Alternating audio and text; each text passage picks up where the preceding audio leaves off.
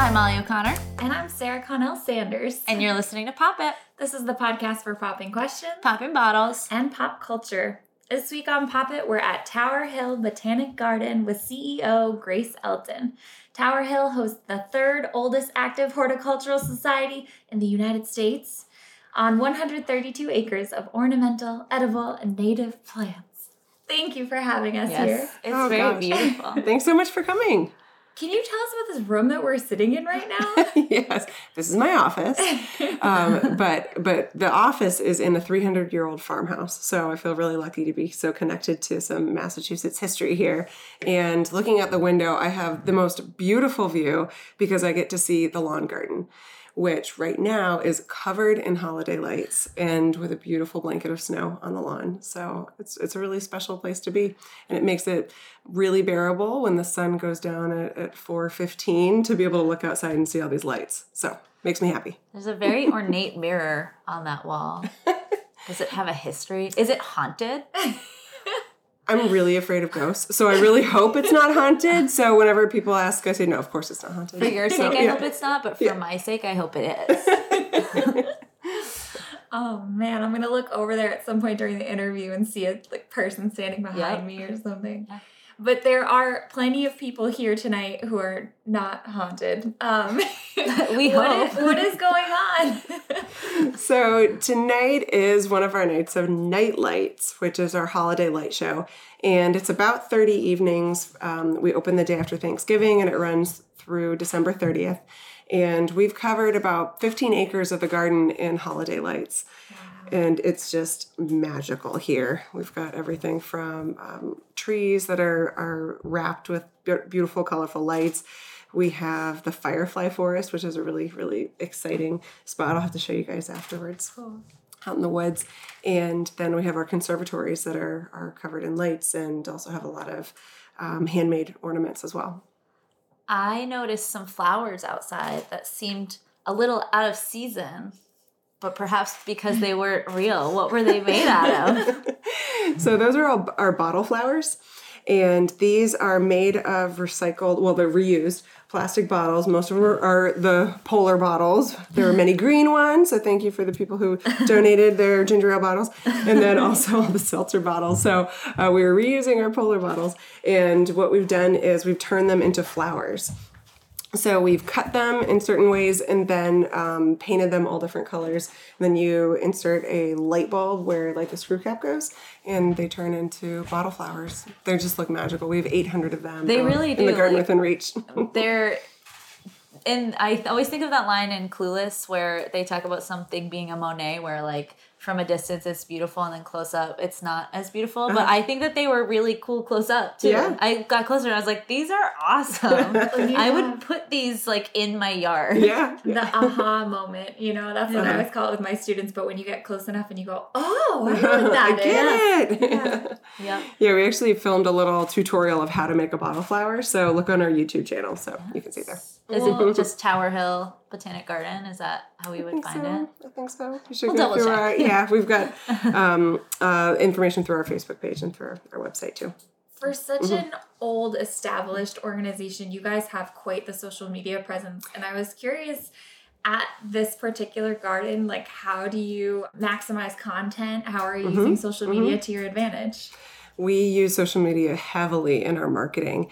And we have a wonderful PR and marketing manager, Robert Burgess, who does such wonderful things. He stays on top of all the trends and connects with all of our followers in a really meaningful way and really engages them. We have a lot of feedback, a lot of posts, a lot of visitors answering each other's questions, even on our Facebook page, and then a lot of interaction on Instagram as well. So we've got a really photogenic product here. So it's great. We love to see how visitors see our garden, and I love to watch it through everyone else's eyes. It's okay if the answer is no, but have you gotten into TikTok yet? Oh, God.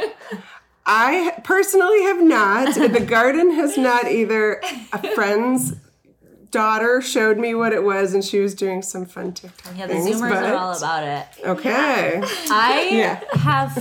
I'm not on TikTok, but I have seen like secondhand. I get a lot of like people repost them on Twitter, like the way people used to do with Vines. Yeah. And I really love it. as a platform. Like, I think there are some things that people are doing that there's some really, really like funny or educational TikToks. Yeah, the New York Times said that it's changing the face of the creator, and they released today the top 3 TikToks of 2019. The first one is called Elephant Toothpaste, and it's this experiment. I wrote down the ingredients because I was like, oh my God, but it's water, hydrogen peroxide, dish soap, and yeast. And it just like explodes in this huge burst of foam. Wow. And, I mean, it's not dangerous. What are you supposed to do with it? Just have fun? Well, they were creating TikToks where they utilize it, along with a song, which is kind of a big part of TikTok, that you repurpose songs. And then the second place one was a banana surgery. So they had peeled a banana ahead of time and put a little banana in it, but they do this very intricate surgery on the big banana, and it looks like they're extracting the little banana. And then the third most popular one, it's this girl. She takes her above ground pool and makes a hole in the side, and the whole pool just like combusts. Oh my gosh. Did her parents kill her? I'm sure. It's an enormous flood. But you know what? She's in the New York Times now. Yeah, so who cares?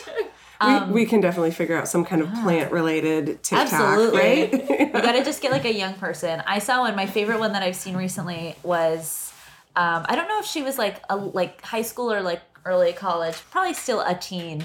And it was just this girl who gave like a very brief and fascinating overview of just like the native history of Hawaii, like the indigenous history of Hawaii, and like the U.S.'s essential takeover of it. But it was really interesting, and she was so like engaging, and it was so fast. Yeah. And I was like, I know everything now. I feel like a genius. Well, it's coming down the road, but it makes me nervous too. I do work with different organizations on their social media, and I'm like, I have not mastered TikTok yet. But other banana content that was relevant this week, Art Basel, which is like the biggest art festival in the world. It's like high-end. The event. Well, the high-end buyers go early. Bye, Unity Mike. Thank you so much for coming. Welcome. This is such a photogenic location. Yes. I'm going to help you because it's a trick door. Oh, thank you. It's a trick It's door. a 300-year-old door, and it has this really interesting Okay, if I take a quick wander around? Absolutely. Awesome. Take as long as you want. Enjoy the garden. Thank you. The door is also haunted. No, it is not.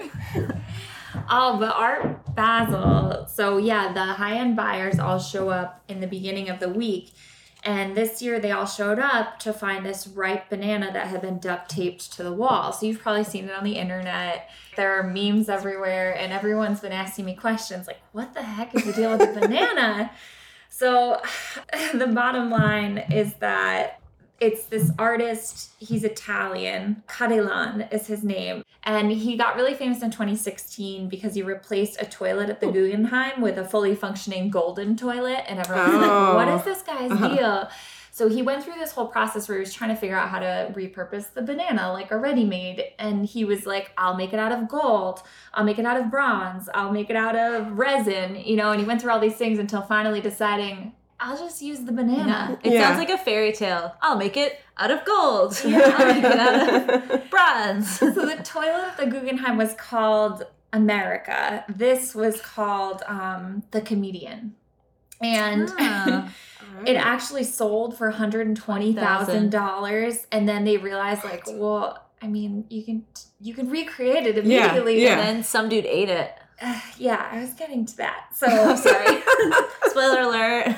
somebody bought it for $120,000, and then somebody else bought it for $120,000, and then the art world started to say, well, like, how can you buy the banana? It's going to go bad, and people realized that you were actually buying the certificate of art. And that was it. And you're allowed to recreate it as much as you want and show it if you have the certificate of art. Yours. Oh, that's interesting. Yeah. Interesting. And so eventually they raised the price to $150,000. And then someone walked up and actually ate the banana as a piece of performance art. And So I everyone guess it freaked doesn't out. matter that he ate it. It doesn't. Because is it's about the fascinating. certificate. Yeah. Yeah. And it reminded me of a show called The Armory, and they brought a urinal to this art show, and everyone's like, that's not art. And then they said, well, yes, it is, because we're taking it and we're giving you new perspective on it. And this all brings me back to your garden. I was wondering where we were Yes. going with this. We can go outside anytime and see nature. Why do I want to come and see it here? How am I going to see it through a new lens? What makes Tower Hill so special? That was a really good way that you brought that back, Sarah. I was wondering how it was going to work. And we're going to actually walk around and tape bananas to all of the trees here. People would be very confused. Well, as we were talking about art, and really a banana taped to a wall is a form of botanical art, I could argue. And we actually have not only beautiful outdoor collections here, but we do have an art gallery here. And we it's called our Milton Gallery, and it's the main hallway through the building, and we always have some kind of botanical art. So we've had really interesting things like portraits of horticultural heroes, which we actually identified the people who we considered horticultural heroes throughout time. Many of them were women and people of color, and some of them were living and actually came to our art opening. So we chose local artists that did portraits of both historical figures and people who are living today, and they're just doing really inspirational things with horticulture and influencing their community. So we do those kind of things here at the garden. But of course, the main point of the garden and our shining star are plant collections. So we actually bought some land in the last couple years. So in your intro, you said 132 acres, but now we're over 170. Wow! Because we have so much land that's undeveloped. So beautiful woodlands that are surrounding our areas. So we have a lot of opportunity for growth. And right now we have about 15 acres of formal gardens, and then about 50 acres of wonderful meadows, lots of trails through the woods, and more informal gardens as well. So there's so much to see here at the garden. We like to focus on not only our formal and what we call our cultivated wild, which is the woodlands, but also agriculture.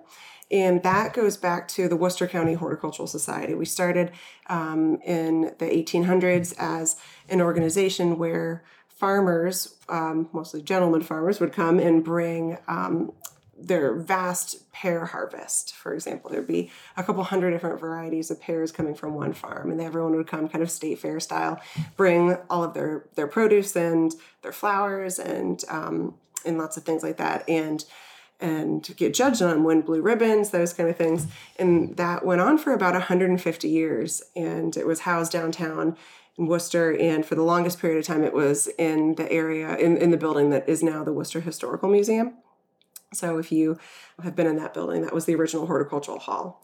So we had these contests, we had flower shows where we would set up indoor gardens and people could walk through, a lot of forced plants and seasonal exhibits as well.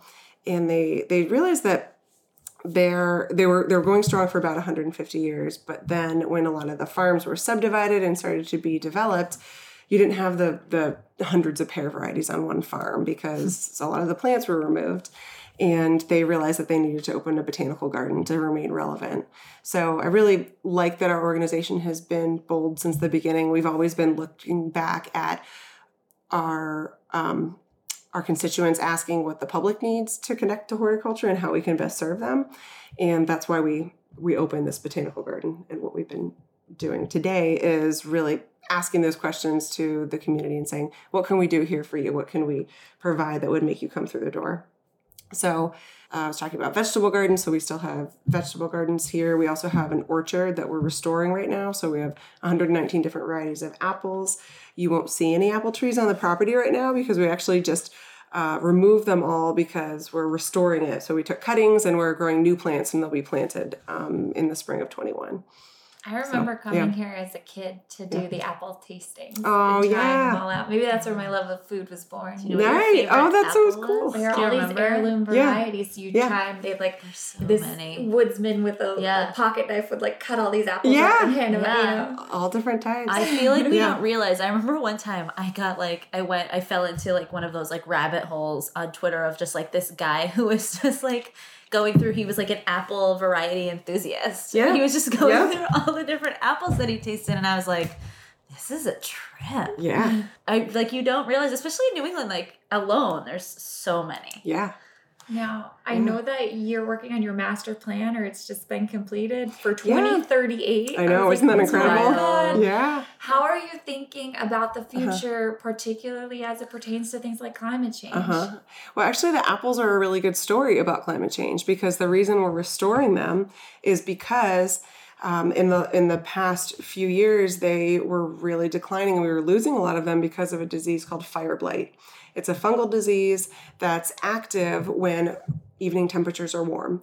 And for the longest time, fire blight would only attack really sick trees. But as our nights have become warmer more consistently, we are seeing the fire blight attack healthy trees and start to kill them. So we were treating the trees with an antibiotic that was keeping them alive, but it's not a food safe product. So we couldn't eat any of the apples. So we had volunteers who would go out and pick green apples off 200 apple trees and compost them. And we didn't get to do the tastings anymore. So it was just a Band-Aid really to try to keep these trees alive. And the reason why it was important for us to keep them alive is because a lot of those varieties don't exist anywhere else.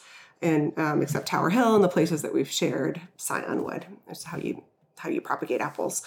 So it really is something that is in our face. We can see the effects of climate change with our apple orchard. And actually, just last week, we were featured in the New York Times, an article about the fire blight problem and how we're restoring the orchard and how fire blight's a southern disease that's now attacking a lot of northern orchards. You guys should invite Greta Thunberg here. We should. Person of the year, you guys. I know. We should have an opening in our schedule. We should start a campaign. We should. I'm on it. All right, Molly, you can lead the charge. So in terms of sustainability and stewardship, what are some of the specific angles that you're taking, aside from just the apples? Or when I walk around here, what are some things I can see? So we're doing a lot that you don't see. So but it's really sustainability and sustainable practices and environmentally friendly practices are woven through every single thing that we do here at the garden. It's really easy to garden sustainably. It's really easy to garden with a lot of chemicals and a lot of product and unsustainably. You just have to know how to do it. You know, how to be as kind to the earth as possible. So we use very few chemicals on site. You know, we didn't want to be treating the apples with a chemical to try to keep the fire blight at bay. We'd rather treat them organically, or just not have to because of the fire blight.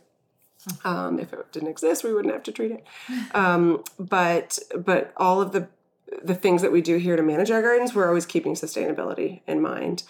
We also have a sustainability committee of staff, and we're looking at all of our practices, like how we heat our buildings, how we, manage our cafe and all of our operations. And hopefully we'll be making some changes soon on trying to be more sustainable with those practices as well. I was wondering that because of the lights. Yeah. I was like, how is this working? I know. It's anything behind it yet? Or is it like something that's in the works to like have a practice to keep that like sustainable?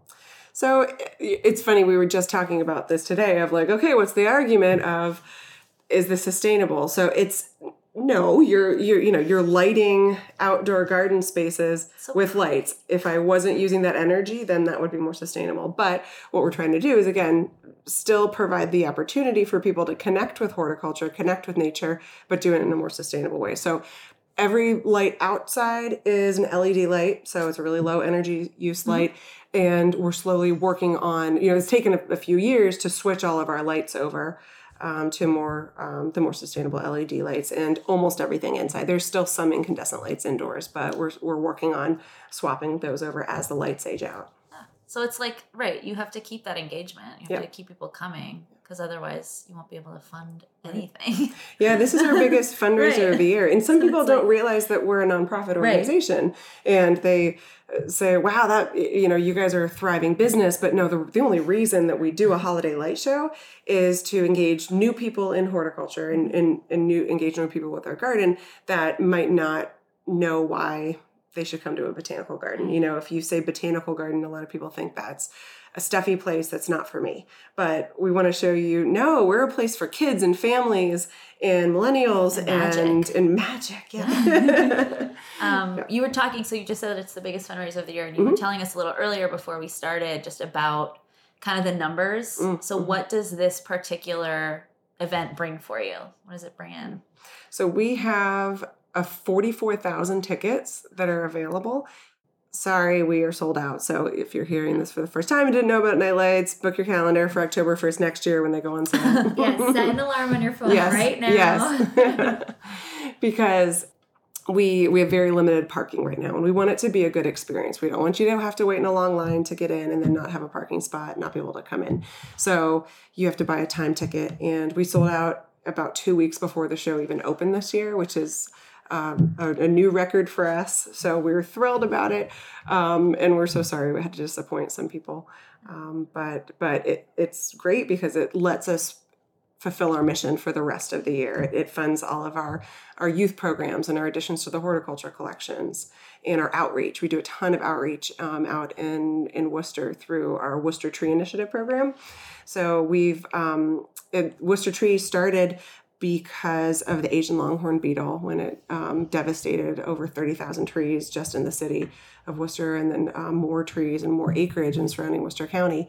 And it was started to be a grassroots effort to give people trees, to let them replant their city street trees and their backyards and learn about tree planting. So fast forward a few years, it became part of Tower Hill, and now it's an amazing outreach program for us because we're still teaching people about plants, teaching people about how to care for street trees and why the urban forest is important.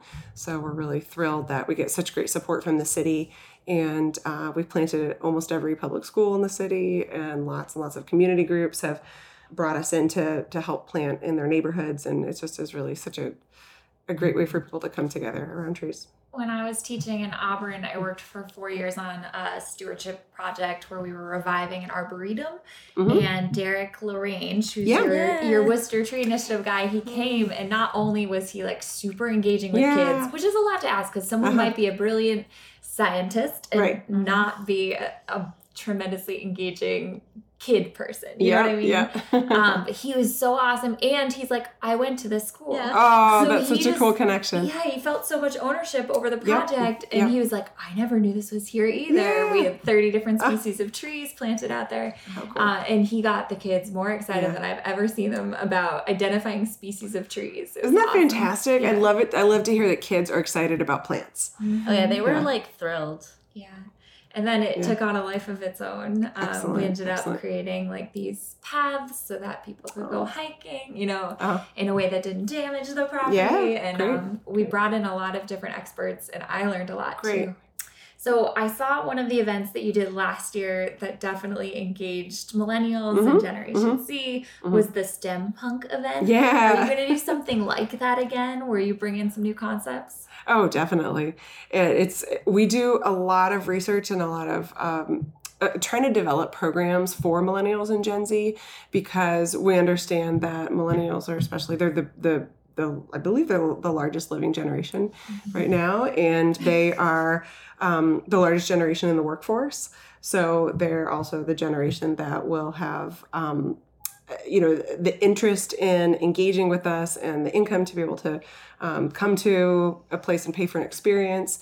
And we also realize that they're looking for an experience. They want to be involved. They want to create. They want to understand, and they believe in issues like climate change. And they want to align themselves with businesses that have similar values as them. So you can see we think a lot about this, and we're like, all right, that goes back to what does our community want? We ask them to give us feedback, and what we found is they don't want to come and just put their hands in their pockets and look at a plant. They want to engage in the flower arranging class.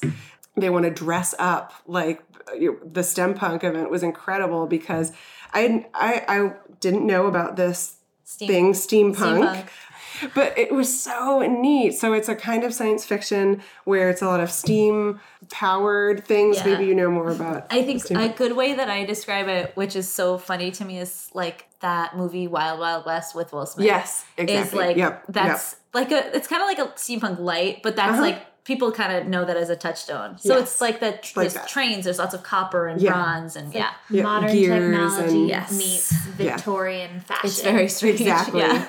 There were these two women who came to our steampunk event. They had these gorgeous Victorian dresses, like big poofy skirts and these amazing hats.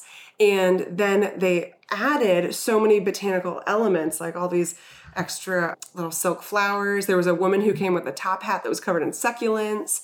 And it was just so interesting how this subculture that I never even knew of just totally wrapped their hands around the plants and just loved incorporating that. So we called it STEM punk.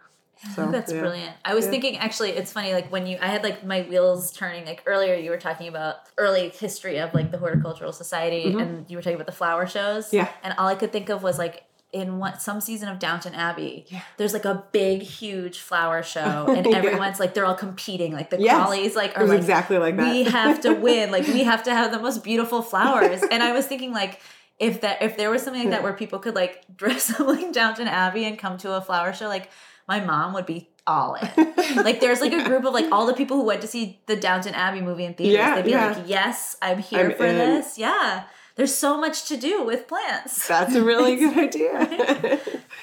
You can have it. All right, I will. Thanks. Well, then I have to bring up, so Molly loves the Royals. And I noted in your resume that you spent some time at the Royal Botanic Gardens. I did. Can you talk about what it was like to work in England and Scotland? Oh, sure.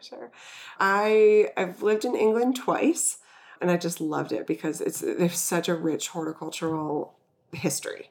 And I feel like just the average person in the UK values horticulture to a degree that we haven't understood yet. I think we're getting there in the US, but they all call their yard, like we call it our yard, like my backyard, my front yard, it's all the garden. This is my garden, my back garden, my front garden. And I just think that's a different way of thinking about your landscape.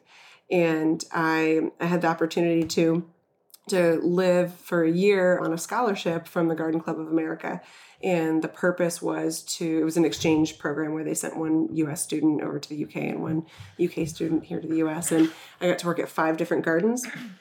And I worked at the Royal Botanic Garden Kew, which is in London, and then also the Chelsea Physic Garden, which is in London, and the RHS, which is the Royal Horticultural Society, Rosemore, down in Devon, the Eden Project in Cornwall, and finally the Edinburgh Botanic Garden in Scotland. So it was wonderful. I worked both in the garden as well as working with educational programs. So I really saw how you can use these historic landscapes. Like the Chelsea Physic Garden, it was over 330 years old when I was there. And it was this little 3-acre garden right in the center of London. And all of the school programs that they did were just so fantastic because they were bringing city kids into a green space and teaching them all about food webs and ecology and environmental science. And it was just a really, really interesting thing for me to see because now as a CEO of a botanical garden, I understand not only the practical horticulture, but how important collections are for youth. So we bring every second grader from the city of Worcester comes to our garden for the Cultural Leap program. And then we have lots of other field trips. So whenever I see the kids running around and learning about plants and getting excited about plants, it just makes me so happy. It makes me think of my time in England. So. Do you have a specific specialty? I'm a horticulturist. So I went to University of Florida for undergrad and studied environmental horticulture. I've always been a nature kid, and I've always loved plants. My dad grew orchids and fruit, like lots of tropical fruit down in Florida where I grew up. So I've always been interested in plants. I was in FFA in high school and studied horticulture in high school. So I'm a plant geek through and through. My specialty is tropical plants. So luckily we have 2 conservatories here, the Lemonia and the Orangery. So I can lend a little bit of help to our horticulturist. Welcome to New England. Yes, welcome to New England. Well, I can live anywhere if there's a greenhouse. It's called The Orchid Thief by Susan Orleans. Yeah. And I didn't have a specific passion in orchids, but it's just a beautiful narrative nonfiction text that I read when I was in high school, and then I saw the movie Adaptation. Yeah. But it was about the seedy underbelly of the orchid world. I know. Who knew? It was so exciting. Right? How are you finding life in Worcester? Yeah. I really like Worcester. I mean, I see you socially, Sarah, and a November Project, and I think just the people I meet, people like you who are just so excited about Worcester, make me really excited about Worcester. So thank you. And it's interesting moving to a completely new part of the country. I'd only ever visited Boston once in my life before I came up here for a job interview to Central Mass. And I had no idea what to expect. And my husband describes that it's like every single thing is a little bit different than where we used to live, and which makes it a really different experience because like every little thing is different. But I think there's so much enthusiasm about what Worcester is becoming and kind of the renaissance that's going on, and I'm all on board. I think it's so cool. I think I'm excited about just all the great new restaurants coming into the city and all the new activity going on downtown. I live in the city. I bought a house in Worcester. So we love being part of the community and really feeling like we're part of something that's on the upswing. And really pumped about the Red Sox coming to town. Yeah. And the hardest part is the winter because I'm from Florida. My husband's from Virginia. So not really the intensity, but the length is a little hard because we're so connected to plants. So not seeing leaves on trees for so long is a little hard, but I can always go to Tower Hill and walk in the conservatories. And I really recommend that. If anyone starts feeling down about winter, go into the conservatories because you walk in and you just like hit with a wall of orange blossom scent. And that has to make you smile. So. I always like to make a trip here at some point in the dead of winter and then also Logis in Connecticut. It's a greenhouse with tropical and rare plants, but it has the same sort of effect on you. It's a mini vacation. It is. And this year, another thing that will help you kind of escape or get through the winter, in addition to our normal conservatory displays, in February, all the way through February and March, we're going to have an orchid show. And we're doing orchids and street art. So we actually paired with one of the we paired with one of the powwow artists, and he's doing all of these murals on canvas, and we're going to hang them around the conservatories. And there's even some Can you say who it is? I haven't met the artist yet, but my team has been working with them. That's very exciting. Yeah, but we're really excited about that. And some of the murals are going to actually incorporate orchids. So I think there's going to be like, I don't want to spoil it, but it'll be something with the orchids like coming out of the painting. So, oh my God, really cool. I'm all in. Yeah, me too. That's awesome. I wanted to talk about a silly article I wrote, but it ended up having a much larger impression than I thought it would. Yeah. And it had to do with a case of mistaken identity. Yes. You moved here around the same time as Lucy Hale, who's the new executive director of the Ecotarium, another science organization. Right. She also has dark hair. She's tall. She came from Texas, so I guess you both kind of came from the South, although very different parts of the South. Yeah.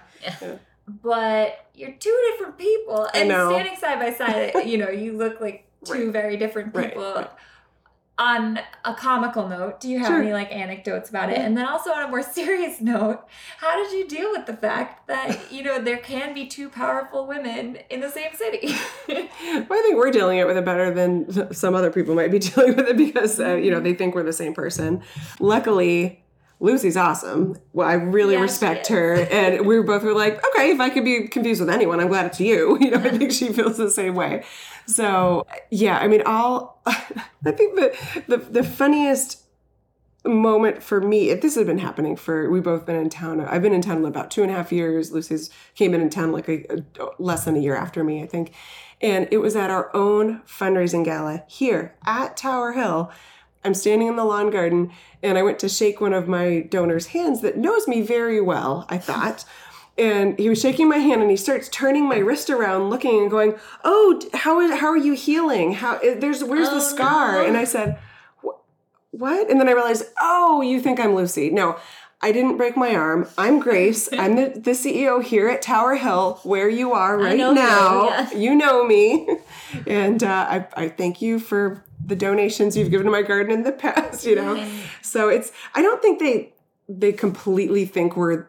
They don't completely misidentify us, but I think it's just like all the details kind of blend together. Right. So, they'll ask me how my husband is dealing with the, transition from Texas to Worcester. Like, and I'm like, he's from Virginia. And then one of our neighbors said to Lucy, we should carpool to November Project. And she's like, what are you talking about? And he said, well, you're there. You come with your dog. And she said, oh, you think I'm Grace? No, I don't do that. She does that, and it's just the funniest little thing was like the things. pushback too, where she said that somebody was really adamantly trying to describe to her that like no, you do go to November Project. Yeah, she's like, no, I really don't. I know that I don't. Or someone interrupted her because they were introducing you, and she said, oh no, I'm Lucy, and he goes, no, and she's like, I know who I am.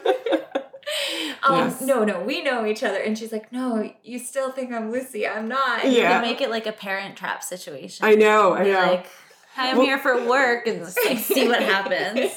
Well, Lucy, when we first started getting mixed up, Lucy said, okay, we should dress up like each other for Halloween. Yes. Like, I'll show up at the Ecoterm with her name tag on and see if anyone's like, wait, what? What's going on? Yeah. The article was a nice opportunity to define some distinct signifiers. Like if you're, for whatever reason, still not sure who you're talking to, the easiest one is that she has red hair. Yes. And you have brown hair. I do, yes. I don't wear glasses. Yeah. And she always wears high heels. I don't know how she does it. I cannot wear high heels. They hurt. We had a couple more listener questions that trickled in, and I was wondering if you have a favorite female celebrity friendship. So I just laughed. So full disclosure, Sarah sent me this question ahead of time. And I read it and I just froze and I was just like, oh, I don't know what celebrities do. Like, I'm not a follower of pop culture. And then I was like, wait, I'm going on a pop culture blog. I should do some research. Like, what so do I these Googled. Words mean? Yeah. I Googled what you asked me. So celebrity female friendships, and I came up with a bunch of photos of people that I recognized some of them and some of their names, and I was like, oh, interesting, they're friends. Good for them, Yeah. So I don't have a good answer for that. I would like to be friends with some celebrities. Cool. Like I'm reading Michelle Obama's book right now, and I'm just in love with everything she's about. So I just was really excited about that. I would love to meet Martha Stewart. I met her once. We said one word each to each other, and it was one of the best moments of my life. No, hello? not really. It was Where hello. were It you? was hello. Well, so being a garden CEO, whenever we all kind of know each other in the country, like of all the big gardens. So whenever you go to a new part of the country, you can just call the director at the garden and say, can we meet up? I want to learn about your garden and everything. And one of my mentors throughout my career has been Rodney Eason, who is he's at the Land and Garden Preserve on Mount Desert Island. And he invited me to an event they were having, and she was there. So we walked by each other while we were both admiring the garden. And I coolly said, hello. And then she looked at me and said, hello. And then I walked away, and I was like, oh my God, I just talked about this tree. She's so cool. And all I wanted to say was, you taught me how to fold a fitted sheet, and it changed my life. Yes. So, little things like that. I would love to be friends with Martha. Yeah. There are so many, so lately now too, she's like very good friends with Snoop Dogg. Yeah. And they have like a show. And how cool is that? And it's delightful. Right. And then I read an interview with her where she was like talking about her time in prison and how like she would never like snitch on anyone. Wow. Or just like just like funny stuff that I was like, Martha. Oh, you know where she is frequently cited? Logies. Uh-huh. Well, I would love for her to visit Tower Hill. If she listens to your podcast, maybe she can come stop by. Yeah, we're going to invite Martha also. Good. In Make addition that to happen. Greta. Yeah. Same Martha, day. Yeah. Martha, come on, pop Can it. you hear me? I do a lot of crafting in my free time, so I've always gotten a lot of inspiration for her. Yes. I have a would you rather for us. Oh, wait, do you have a celebrity friendship, though? Oh, yeah. Busy Phillips and Michelle Williams are my favorite friends. I have no idea who those two people are. You've seen them. You would, like, if you saw their faces, you'd be like, I know them. So Busy Phillips, Busy Phillips was on Dawson's Creek. Before that, she was on Freaks and Geeks. And then she acted like here and there for a while. And now she's sort of turned into like an internet sensation. Mm-hmm. Like her Instagram is awesome. Yeah. And she does a lot of just like, her life and cool stuff like that. But she is best friends with Michelle Williams, who played Jen on Dawson's Creek. And they played best friends on the show. Michelle Williams is a multi-award nominated and winning actress. She was nominated for an Oscar for Brokeback Mountain. She was briefly married to Heath Ledger. And she just won an Emmy for Fosse Verdon. But they are just like, the way that they speak about each other and to each other is just like so intimate in a way that I'm like, I just find so beautiful. They're just best. So where do you see that? Friends. How they talk to each other? Are they like on Instagram? They'll post videos, or like they speak a lot about each other's friendship because they've been friends for so long, and they're like godmothers to like. Aww. So it's just lovely. I guess I'm gonna go Taylor Swift, Selena Gomez, because are they still enduring. Friends? Yeah, she won the Entertainer of the Decade award, and Selena went with Taylor's mom last week. Oh, and cute. So the footage, I hadn't thought about them still being friends because she seems to cycle through pretty quickly. Yeah. And Selena knew every word to all of Taylor's songs and was singing along with her mom. You know, it was like really cute. And I remember them when they were in college going to visit Taylor's brother at Notre Dame to have like a regular college girl weekend, even though they were super celebrities. That is funny. Yeah. I don't know. I like their sense of kinship. Well, I bet that recently too they have bonded because Taylor is in an indirect dispute with Justin Bieber, his manager, Scooter Braun. And that is Selena Gomez's ex-boyfriend who they broke up and then he got engaged 3 months later to Haley Baldwin, who I don't like. So maybe it was more of a political move than I thought. Who knows, right? Would you rather? Okay, so we were talking about The Orchid Thief, which is about the seedy underbelly of the orchid world. So there's that, right? And then we also have Little Shop of Horrors, which is a story about a plant that feeds off of human life. Are you familiar? Oh, I love that movie. I was going to say, you probably love it. Sing every song. It is. It's the best.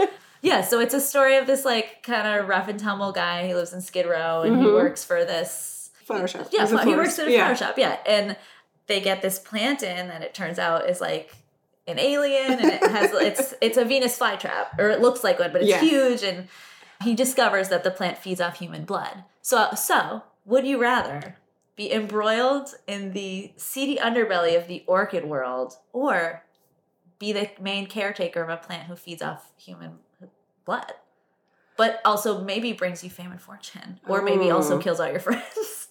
I know.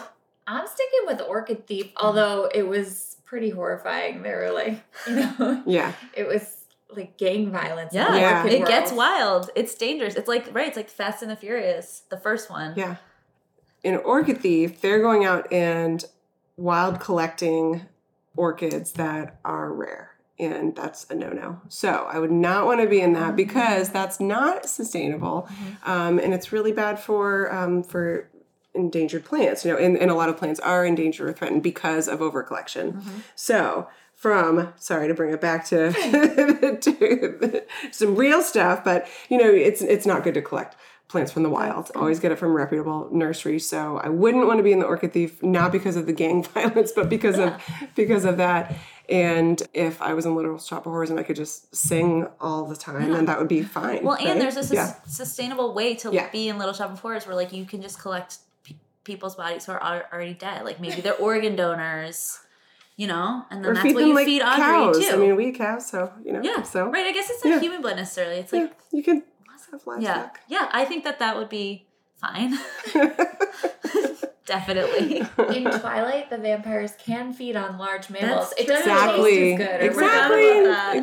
They're vegetarians, right? Vegetarians, yes. The last listener question we got said, share one thing you wish someone taught you when you were in middle school. That's a good question. Yeah. So many things, right?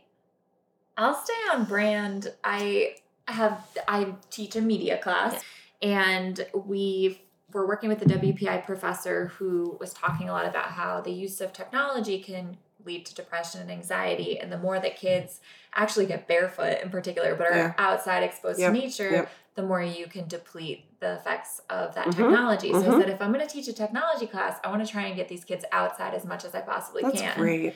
And it was wacky because, like, you don't think of your tech class being outside, but because of iPads, all the technology is mobile, and there are so many things that you can do outside in nature. That's great. And I wish that I had been able to get outside the walls of my public school building more when I was in middle school. Yeah. I know. I think of all the things that I know now. Like that, like the song by The Faces. I wish that I knew what I don't know. Yeah. When I was younger. But it's, and I was actually talking with someone about this recently. It's also like, I feel much wiser than I did when I was younger, but it's like in abstract ways. Mm-hmm. Like, I just feel like I know more, like I have more knowledge, but it's like, I can't like specify it, right? Yeah. So I wonder if it's honestly just like, you'll get there. Like, I'm not there yet, but like you start to get there, right? Where you just feel like you can be more wise. Yeah. I was thinking a lot about just self-confidence and how, and the question was, what you or someone taught you. But I think that people are talking about self-confidence and self-esteem a lot to kids, but whether you learn it or not, and, whether you have the courage to learn it. So I think, I wish I would have learned that it'll be okay. You will find your place. You are important. And I had very loving parents and everybody around me was nothing but supportive, but still you're super insecure when you're in middle school. It's super hard. Yeah.